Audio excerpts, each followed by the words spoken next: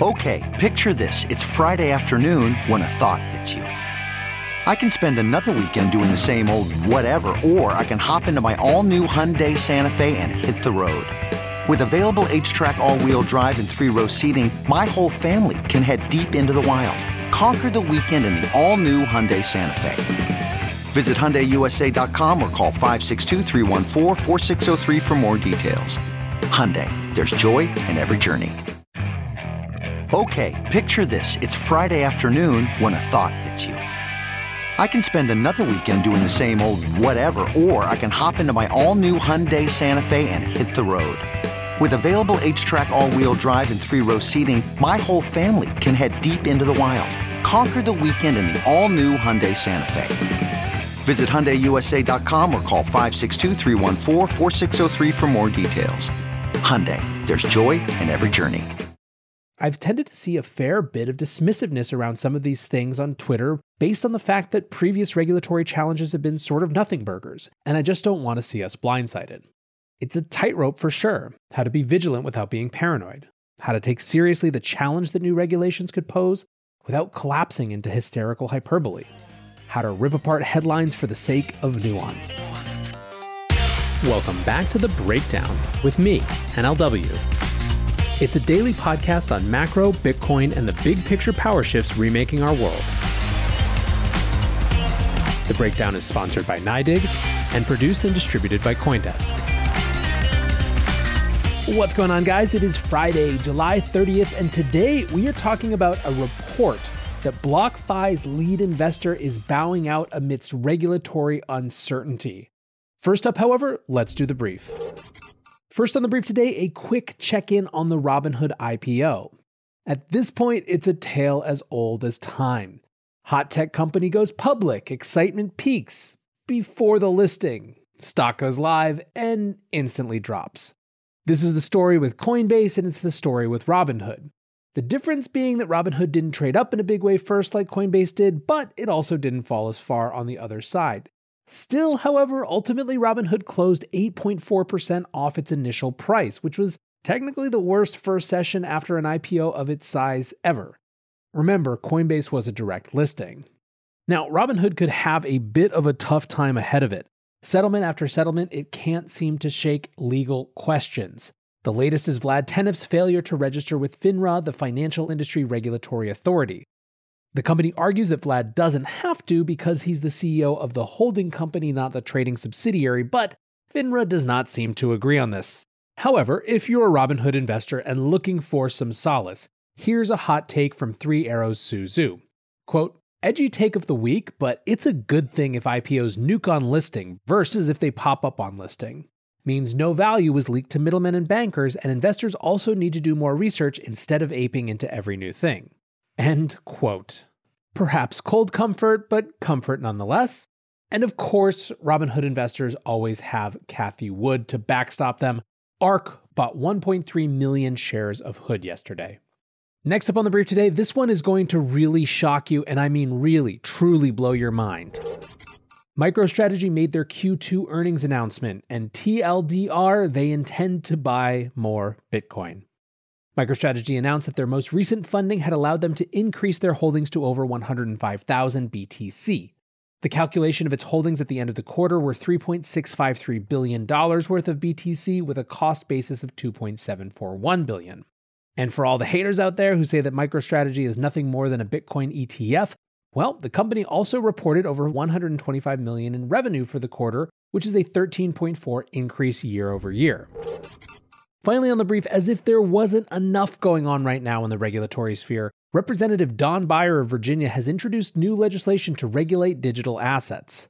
Beyer is the chairman of the U.S. Congress Joint Economic Committee and argues that the existing framework is too, quote, ambiguous and dangerous for investors and consumers. His new bill would give the SEC authority over digital securities and CFTC authority over digital assets. Add digital assets to the definition of monetary instruments under the Bank Secrecy Act, formalizing the requirement for them to comply with AML record-keeping and reporting. Give the Fed authority to issue a digital dollar and simultaneously clarify that stablecoins and other digital assets aren't legal tender. And give the U.S. Treasury Secretary authority to permit or prohibit stablecoins. There's a lot in here not to love, but frankly, after what we're dealing with right now with the last-minute insertion of this crypto tax language into the infrastructure bill, I'll take any open discussion and dialogue almost no matter what the starting point.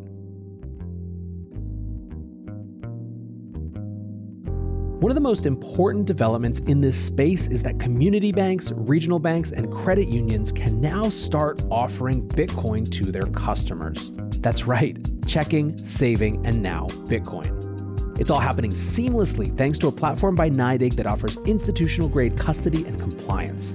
They're also the sponsor of The Breakdown. And if you want to find out more, go to NYDIG.com/NLW. That's NYDIG.com/NLW.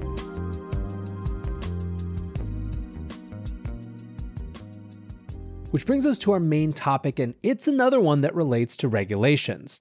If you've been listening to the show, you know that BlockFi has had a rough go of it. They were recently dinged by securities legislators in New Jersey, Alabama, and Texas around whether their main interest account product, their flagship offering, violates securities laws. On Saturday, Vermont became the fourth to the party, giving BlockFi 30 days to convince its commissioner not to impose a cease and desist. One piece of good news, on Wednesday, BlockFi tweeted that they had gotten more time specifically with regard to New Jersey. The company's official Twitter account tweeted an update on regulatory conversations with a statement that read, "We are in active dialogue with multiple regulators regarding the BlockFi interest account, BIA. We firmly believe that the BIA is lawful and appropriate for crypto market participants, and we remain steadfast in our commitment to fight for consumers' rights to earn interest on their crypto assets." Following ongoing discussions with the New Jersey Bureau of Securities to provide more details about the BIA, they have further postponed the effective date of its previous order to Thursday, September 2nd, 2021. The order, which calls for preventing the creation of all new BIAs, does not affect our current BIA clients or any of our other products, and all existing clients in New Jersey and worldwide continue to have access to all products, services, and assets on the BlockFi platform. We welcome discussions with regulators and believe that appropriate regulation of this industry is key to its future success. While it's tempting to be skeptical of corporate communications that say everything is going okay, even though it seems like this scary thing is happening, the proof is in the pudding, and the fact that the timeline is being delayed is, I think, a positive thing from both sides' perspectives. However, a report that came out last night painted the whole situation in a slightly different light. Now, at this point, I need to make a quick caveat. I'm an opinion podcaster, not a journalist. I have complete editorial control over this. CoinDesk doesn't shape what I say. Now, I'm going to relay a report of someone that I find credible, but who could, of course, be misinformed. To date, this story has not been confirmed by CoinDesk or The Block, so take it with a grain of salt. The report comes from Eric Newcomer, a tech journalist who covered venture capital but who recently went independent. He formerly wrote for The Information and Bloomberg, where he was for the previous 6 years, and generally speaking has a lot of respect among the Silicon Valley venture capital set, which is why I find this report credible. Initialized Capital's Gary Tan described his newsletters as, "If cap tables could talk, this is what they'd say." Anyway, Newcomer is now on Substack, and he's reporting that a major Wall Street investor has pulled its funding offer in the midst of BlockFi's regulatory troubles. On June 8th, The Information reported that BlockFi was raising roughly $500 million at a $4.25 billion pre-money valuation.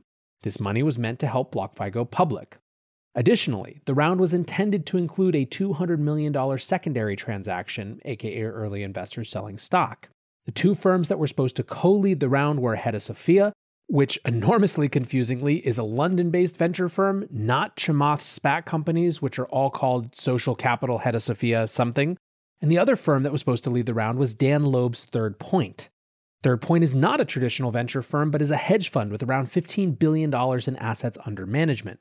Recently, Third Point founder Dan Loeb has been all over the crypto sphere, tweeting about it, adding the lasers, investing in companies, you name it. Of course, intense regulatory scrutiny from multiple states can give investors the jitters, perhaps especially for firms that aren't used to the long-duration bets that something like an early-stage crypto tech company represents. Apparently, according to Newcomer's source, earlier this week, BlockFi told investors in a call that Third Point would no longer be participating in the round. Additionally, apparently a number of other investors wouldn't either. There remains a big question mark, according to this source, around Hedosophia. Expectedly then, many of the remaining investors are anxious to see if the one current lead of the round remains committed. Despite this, apparently BlockFi still asked the remaining investors to wire money this week with the same pre-money valuation of $4.25 billion. Says Newcomer, quote, "On one reading of the events, it demonstrates the risks for startups when raising money from Wall Street investors who perhaps feel less bound by their investment agreements than Silicon Valley investors. On the other hand, the situation with BlockFi also reflects the vast regulatory uncertainty in the crypto space, even as companies seek stratospheric valuations." Now, I think there are two potential ways to read this story. The first is that these regulatory issues are even worse than they seem, and these investors are fleeing with good reason. The second is a little different. It's that Third Point and these other investors who have left the round are ultimately focused primarily and fiduciarily on their own returns. They're not interested in seeing capital get tied up for a long period of time on a company that is already so in the regulatory eye. Now, I obviously have no insight into which of those it is or whether it's some combination. I will say that while the narrative of it actually being much worse is appealing when we're speculating on Twitter, it feels to me more likely that a hedge fund, which already isn't used to acting on the time horizon of a venture firm, was just like, you know what? No, let's not fight that today. As Newcomer points out, I'm not sure what that will do for their reputation among entrepreneurs, but it's also not an unreasonable take from their vantage point. This could get messy with BlockFi, and it's not like hedge funds are ever truly out of legislative scrutiny either. Even right now, legislation is being advanced around getting better transparency into the dealings of family offices, who some accuse of being able to act like hedge funds but with even less oversight. Position that was pretty well reinforced by the implosion of Bill Hwang's Archegos Capital earlier this year, which was technically a family office. I found out about this last night when Frank Chaparro from The Block tweeted Newcomer's piece. He said, quote, "Likely means BlockFi is going to have some trouble closing this round, and it is in deeper regulatory trouble than we might have thought. Not great." When Brent KT replied and asked, "BlockFi Zach, you good?" Zach Prince, the CEO of BlockFi, tweeted back simply, "Yes." Just to be super clear, I'm not presenting this story to make villains out of anyone or add FUD to the fire when it comes to BlockFi's regulatory troubles. Like I said, I think it's encouraging that New Jersey has extended their time again. It suggests to me that they believe that BlockFi are engaging in good faith, and it suggests to me that they're also engaging in good faith. I think, however, that this is a meaningful story and one that's worth covering because it shows that there are big money implications of all of these shifting regulatory winds.